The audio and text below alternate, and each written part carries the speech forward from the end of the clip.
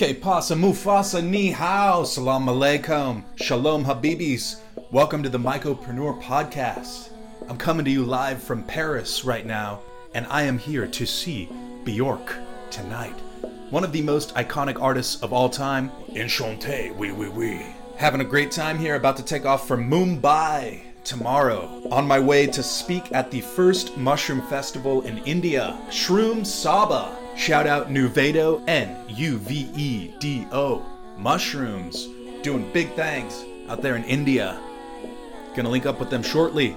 But in the interim, today I have a special treat for you. I'm gonna go ahead and say on the record that this is the best podcast that I've ever done. And that's because the guest is Raad Seraj, technologist, psychedelic medicine advocate, and angel investor. Also a good friend of mine. This conversation spans a tremendous amount of ground in a relatively compact time frame. And it's the exact type of conversation that I started this podcast to have. This is Raad's second time on the podcast, and I was just a guest on his, The Minority Trip Report. All right, I've got to go eat some escargot and sip a little espresso at the bistro now. This episode is brought to you by MycroBoost, MycroBoost, Functional Mushrooms, official brand partner of the Mycopreneur Podcast. Tap in and order some MycroBoost mushroom coffee right now. You'll see what I mean. This episode is also brought to you by Inoculate the World, your one-stop shop for mycology supplies and the industry standard for clean, viable, and reliable spores. Mushroom spores. And please consider rating and reviewing the podcast. I'm serious now. Super helpful to get discovered by new listeners. And let's get this show on the road.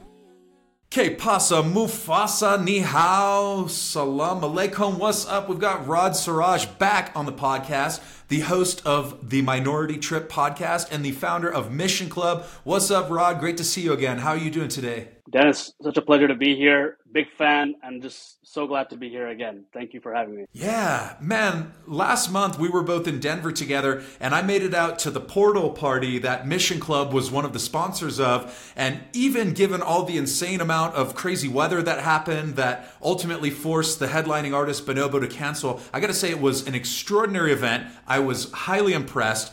And I don't even think half the people noticed that Bonobo canceled because we were having such a good time just connecting with each other and building relationships, networking, great DJs and dancing. What was your perception and your experience of that event in Denver last month? Thanks, Dennis. Really appreciate that. Certainly wasn't ideal in sort of the experience that a lot of people had. And unfortunately, a lot of people still couldn't get in. Or understandably, they gave up after being in line and being battered by hail for an hour. The security situation wasn't great. But, to be honest, even though we were very, very happy to be a network partner and a supporter of Portal, all credit goes to Brandon DeRoche at Propeller and their team for sticking through all the insanity. I remember going to the fourth floor and meeting Brandon. And for those who don't know, for your audience, Brandon DeRoche is the founder of Propeller, and it's the Portal is the Psychedelics mental health focused chapter for Propeller.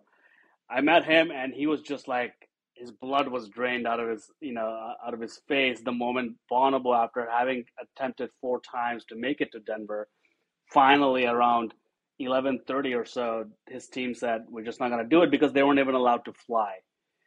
So, it was very hard, but, we were just immensely proud to be a partner supporter. A little bit of background, Brandon and I met about a year and a half ago. Propeller, which is an amazing social impact campaign sort of platform that partners with the biggest artists in the world, identified psychedelics and mental health as the next social impact pillar for them. Brandon reached out to me and we became friends really fast, and I was just really happy to be on board and supporting. We reached out to Mission Club and me before this got started, saying, hey, we're planning this big crazy thing for Denver. And we could, Dennis, you and I can, you being an artist and a creator in this, we can talk about perhaps the lack of real art in this space. Ironically, in psychedelics, which you think is full of art and stuff, Brandon came up with this crazy idea. We said, hey, we'll connect you however we can. He was sort of new to the ecosystem at that time, offered all the assistance and the help we could, pushed tickets, brought other partners on board, Psychedelic Puppet Show, which you and I are involved in, pulled them in, and it just ended up being a beautiful experience. But in all fairness, the credit goes to Portal, Brandon, and his team. But we'll take whatever credit we could get because it was a fantastic party. Totally. I was really impressed. Congrats on that. Even with all the weather was insane for anybody who was not there at the conference that particular night. The hail was unlike anything I've ever seen before. And it actually forced like 90 people to be hospitalized who were at Red Rocks, the concert venue. That's how intense the hail was. So it wasn't exactly like it was just a normal storm. It was something very over the top. And I remember still having a great night, and I was, dry inside and chatting with a lot of people. So anyways, you've been to a number of these conferences now. I think we first connected at Wonderland in Miami, which is another mega convention, thousands of people, psychedelic science. What do you get out of these conferences? I'm curious. I think that I constantly am advocating for people to try to make it out, to find a way out, because you get what you're looking for generally. Some people are looking for investment partners. Some people are looking just to get connected to the space. Some people are looking, like myself, to create content, right? What are you looking to get out of these events? And after the conference, how do you keep that momentum going and keep those relationships going? That's a great question. So I think the first way to answer that question would be to appreciate, in my perspective at least, that we are not an industry yet. People want to say it's industry. We're not industry. I often joke, at best, we're a loose association of people doing cool things at the same time. Industry, first of all, it's not legal. Second of all, too much red tape, bureaucracy. Third of all, a very loosely connected ecosystem where it's hard to collaborate or transact, or at least create, get these opportunities of the ground very rapidly, which once it's an industry, it will be easier. The reason I say that is that just being there is really important, because for an industry to happen, again, I'm talking about the ecosystem at large. Maybe I shouldn't say industry, but let's say ecosystem, right? However you choose to play in this space, underground, overground, business, advocacy, not-for-profit, solo practitioner, whatever that is, there's a lot of challenges and problems and questions that we don't have the answer to. So we're going to need not only money, we're going to need talent, we're going to need conviction, passion, all of this to actually build a space which addresses problems, also creates opportunities for everyone. Because it's not a cohesive ecosystem, everyone needs to participate, build those relationships, which will lead to opportunities. I at this point, yes, while I'm looking to go meet investors, I'm looking to go meet founders, there's a significant part of my mindset going in that is completely open to flow. And it's an overused word, but it really is that sort of random encounters. Like you and I connected online on Instagram because you posted some content about a psychedelic satire show, and then we finally met in Wonderland. I'm very happy to say you're a friend, at least to me, and in your orbit, which is amazing. But we were able to solidify this relationship by meeting in person, which sort of further proved opportunities and so on. I'm thankful to be on the podcast for a second time. But really, I tell people, whether you're looking for an opportunity to invest, whether you're starting a company, whether you're looking for a gig or an opportunity to get involved, participate, show up. You never know who you're going to meet. And the importance of this is we're actually building an ecosystem which will ultimately offer the opportunities for livelihoods, jobs, and so on, whatever your vested interest is in the space. 100%, couldn't agree more. A friend of mine calls it belly to belly, like get belly to belly with people. Look them in the eyes, get in front of them, get in the same room with them. There's really no substitute for that.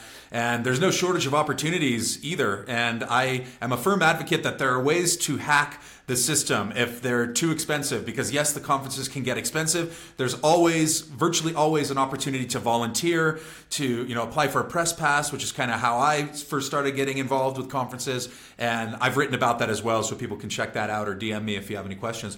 I think it's paramount that whatever, again, your vested interest is to build trust.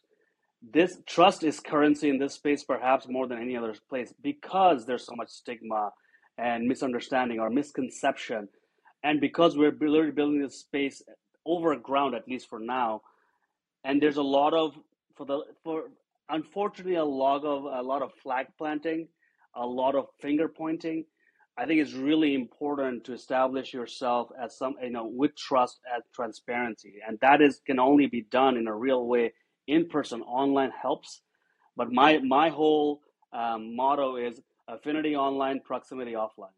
So how do you actually use that to build the trust you need?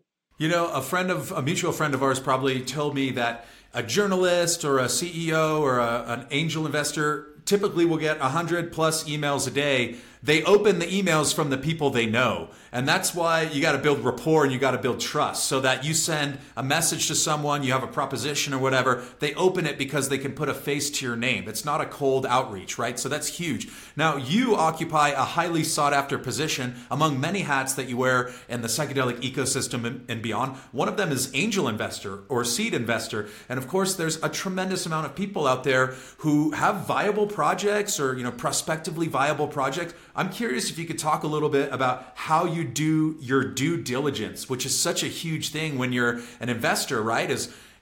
You're not in the business necessarily of like taking long shot risks most of the time. Can you describe a little bit about the due diligence process that you do? Great question, Dennis. One of the reasons I love you is that you actually have a very wide understanding of this space. So I have a lot of respect for that. So it's important to understand that the stage that I'm investing in is very different from an investor who may come further down the line as a company develops and matures, has revenues, and has a bigger team and so on. So important, even though the term investor is sort of like an umbrella term, there are various profiles of investors as they come on to a company's a stage of growth or whatever, sort of like a company's journey. Where I come in is in the seed stage, which means that the company has a tangible product, has a team, has some traction, whether that traction is potential dollars in the pipeline in terms of how many customers will buy our product. But the idea is that, or has customers, paying customers preferably, but the idea is that it's not just an idea on a deck. It's a real product that is out there collecting feedback from customers and so on.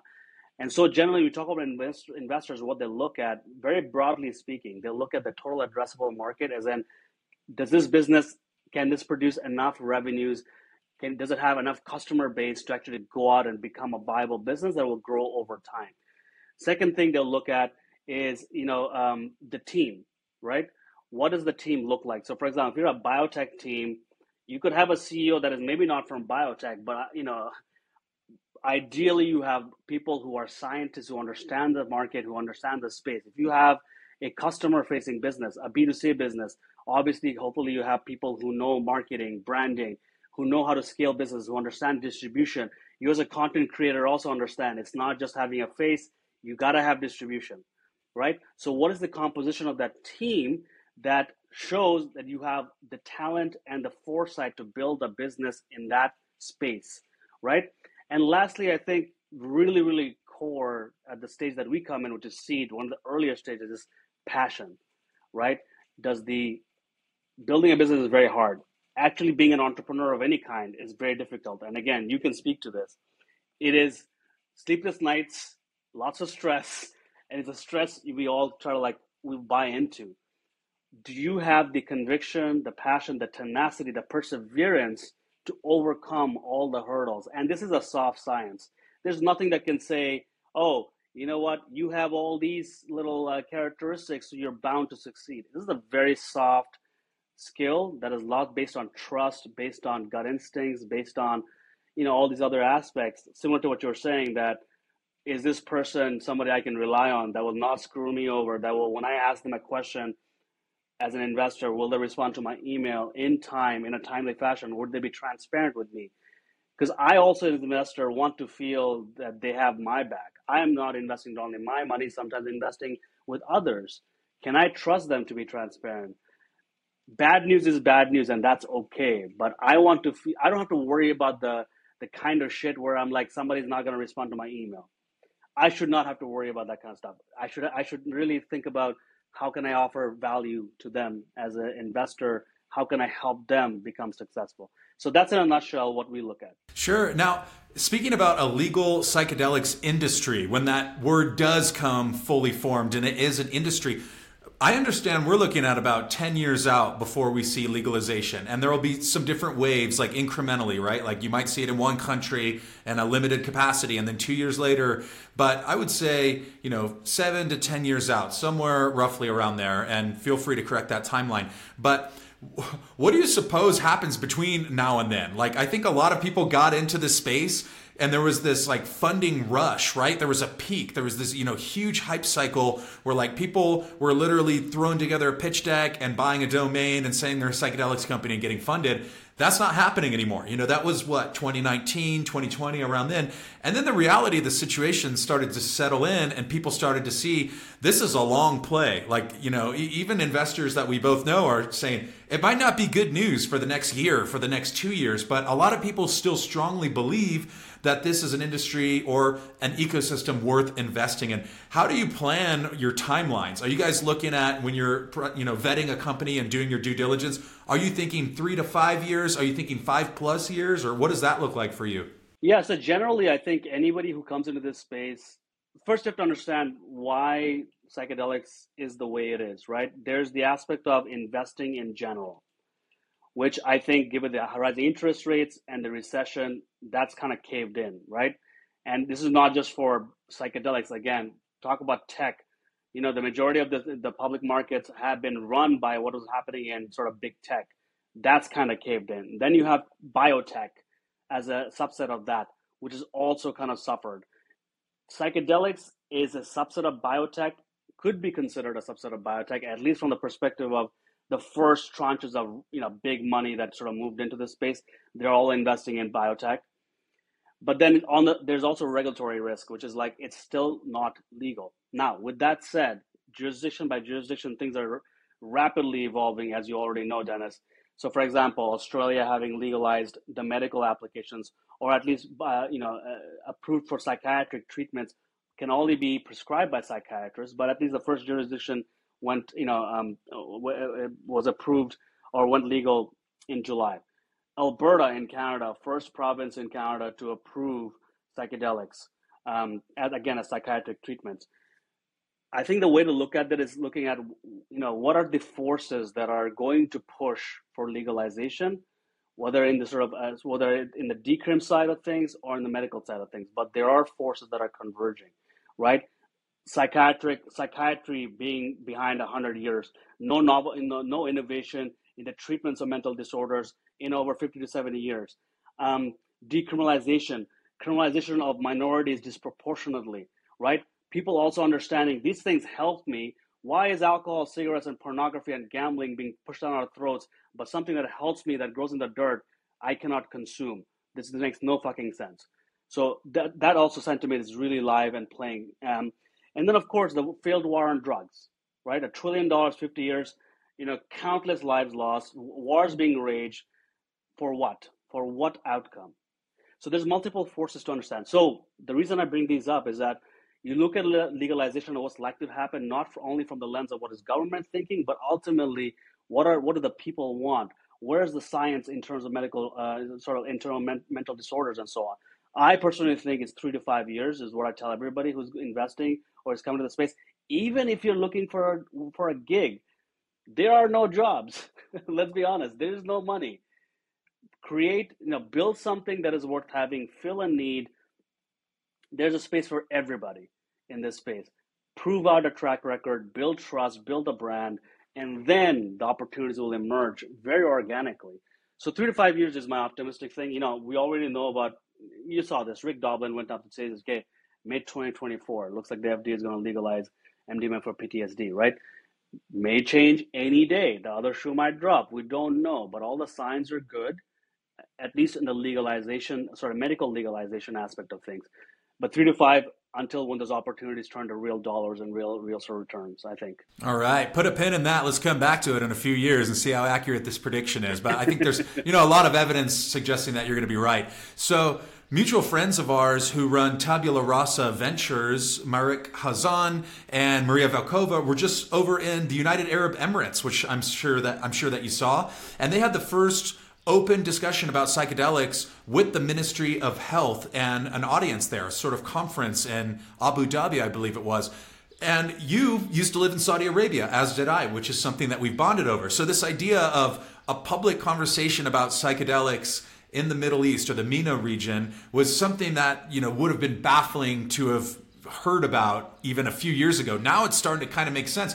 Do you foresee a future, not just in the MENA region, but also like India and Bangladesh, etc.? Do you think that these are future markets where psychedelic medicines will be embraced, albeit perhaps a little bit behind the West in Australia? Yeah, I think that's a really good question. And in fact, I spoke with Maria at Denver after. I was like kind of like surprised and pleasantly surprised to say, wow, holy crap. Like, I spent 14 years in Saudi Arabia, and that region, which is a tight control and more, over substances, alcohol included, to see psychedelics being discussed in the public domain like that was amazing. It was very surprising. And I spoke with Maria, and Maria was, very generous to share sort of her thoughts and opinions on this.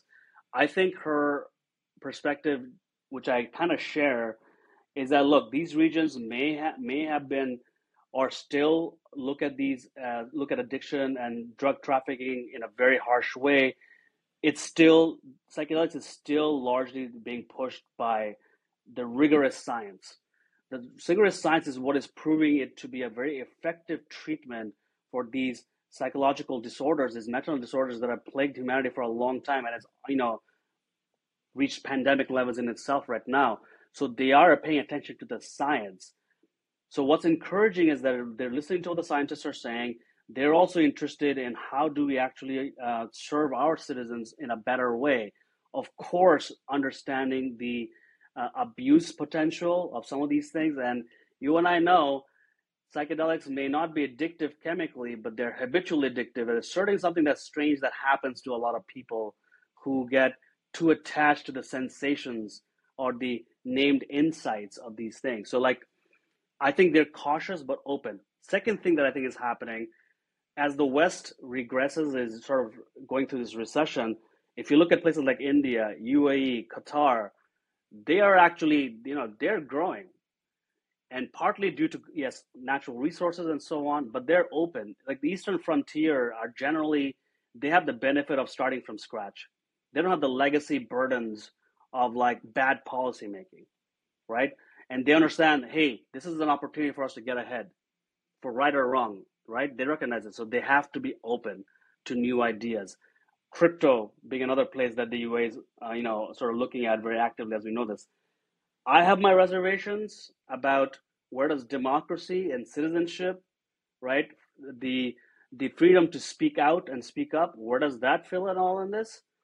But that's a sort of more macro conversation, in my opinion. Yeah, it sure is. And the fact that it's being had at all is pretty remarkable from my perspective. So one of the questions I always like to ask people is, where are the blind spots in this, quote, psychedelic renaissance, as it's still quite often referred to? And I know that there are quite a few. And I think I like to be critical of a movement, critical of things, as you know, in sort of a lighthearted, in jest way. And I also strongly believe in iterating, like we are evolving. This is not a settled science. There's still a lot of open-ended inquiry. And I think we're going to get better as an ecosystem. And I fully believe, like with people like you working in this space and myself and many of the listeners of this podcast. But still, where are some of the blind spots currently in the psychedelic renaissance? Yeah, it's certainly a question. I mean, and I'm not the expert here, but my perspective is, stems from a couple of different areas. But I think the unifying factor, again, whether you're in the medical space or the decrim side, whether you're underground or overground, I think one of the things that we haven't really confronted and given it the attention that it deserves is around the consent and the ethical part of the medicines here. Where are the lines that a therapist or a trip sitter must maintain? Psychedelics can take us to a very vulnerable, susceptible, highly suggestible space. And I don't think, I think people who have a long pedigree have probably sorted this out through trial and error. But the modern sort of space where a lot of people don't have any pedigree, they might have taken psychedelics once or twice and now feel like they're a shaman or whatever, or people who are, thinking that just administer the medicine in a clinical setting and that's it. No need to pay attention to the person's history, their set and setting, where they come from, their family history, their social economic, background, and so on. These things haven't been worked out. It's an experiential medicine, which means what the person feels what they're sensing at that time, where they come from, all of that really plays a strong part. And we've heard over and over again, certainly in Canada, we've heard this over and over again, the ethical and the ethical transgressions that have taken place, and it continues to. This is only for the stuff that has come to the surface that we heard about. Never mind all the stuff that goes unreported. The potential to cause harm is immense. It's a medicine or it's a weapon, depending on what the experience of the person is. So, what are the lines that we cannot cross? What are the ethical boundaries that whether a trip sitter or a therapist must agree to? Is it right to hold somebody's hand as they're experiencing something? It's a human response to go like, this person is suffering. Maybe I can offer some comfort. In what settings, in what conditions is that right? In what conditions is it not right? I don't have the answer. But I think that's a blind spot that is we have to figure out. Again, overground or underground, everybody has to figure this out. Because again, the potential to cause harm is huge. And mushrooms were legal in Netherlands until an exchange student took too many and then jumped off a bridge. Right? This is going to happen. This could happen to us too. So we have to confront the hard questions. Not easy to figure out. I don't know what the answer is. I'm not the expert here. But I think that's a blind spot that we don't talk about often. Yeah, it's super important. I like to say that we've graduated from the honeymoon phase of psychedelics. There was this honeymoon phase where the blanket narrative was kind of like psychedelics are great. And while both of us are unabashed believers in their potential, as many people are, I think that narrative needs to be tempered with a little bit more of a sober, cautious optimism and skepticism. And I fell into this trap years ago where I thought that psychedelics were going to save the world and everybody just needs to get dosed. And then you realize that's not necessarily true, right? Like psychedelics can also amplify very unsavory aspects of the human experience too. So like what guardrails do we put in place in order to maximize the most amount of benefit possible for the most people possible? And obviously we know that they're profound substances that are highly capable of inspiring profound cathartic experiences. This can be really wonderful.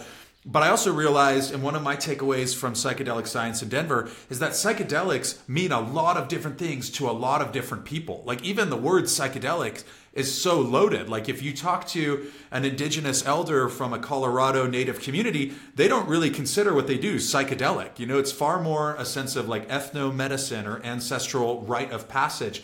And I've heard this expressed, from people in that position saying like, we don't use the word psychedelic. So that's one I think is a blind spot is what does psychedelic actually mean and what does it encompass under its umbrella? Because once upon a time, if you had told me to list psychedelics, I would have said LSD, DMT, ayahuasca. But now, it's kind of liberalized the definition and there's quite a few other entactogens and novel molecules and ketamine and MDMA, et cetera. So I think that's a kind of blind spot right now is sort of figuring out exactly what we're talking about when we talk about psychedelics and what communities and experiences and perspectives does that include, right? And I think that was part of the open wounds that we saw at the conference with the closing protest that a lot of people are probably familiar with. So it's, but I also like to say that we are iterating, we're evolving, and I'd hope that we're building together and that there will be more opportunities in the future to have these dialogues. So speaking of having dialogues with very different stakeholders with different perspectives, how's the Minority Trip Report podcast going? Tell us a little bit about what you've been up to there and where do you see that going in the future? Yeah, thanks, Des, and I really appreciate you sort of flagging it as one of your top 10 media sources. That meant the world to me, so I'm really, really grateful. You have a huge platform, so obviously that's very helpful for me, and somebody I admire. I'm grateful for your support. It's going really well. I have to, as a content creator, the battle is always like, I only have so many hours in the day. How do I do this? So I wish I was more organized and I could really offer promise my audience that, hey, every 2 weeks I'm going to have an episode. I did not do one last week because summer has been so insane. But it's been honestly received so well. I'm very grateful. I think season 1, my approach was to sort of highlight as many cool stories that people that I admire. Season 2, I'm taking a little bit different of an approach in the sense that I want to highlight spotlight leaders in this space. And a lot of these leaders are actually not even in psychedelics in the formal way, as in they're doing something that is in the world of psychedelics. I think for me, bringing in more people, spotlighting their stories who are not formally in psychedelics but have experienced the medicine, but have thought about the medicine, or have transformed in other ways. To your point, we get too glued to the word psychedelic and the substance. For majority of the world, there's no such word as a psychedelic. It's a made-up term that happened in the industrial West in the 60s.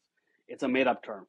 But the fact that you can have transformation, that you can open up this sort of critical window in your mind and your soul, which hopefully with the right medicine, the right community can be sustained after the experience, can come from many things.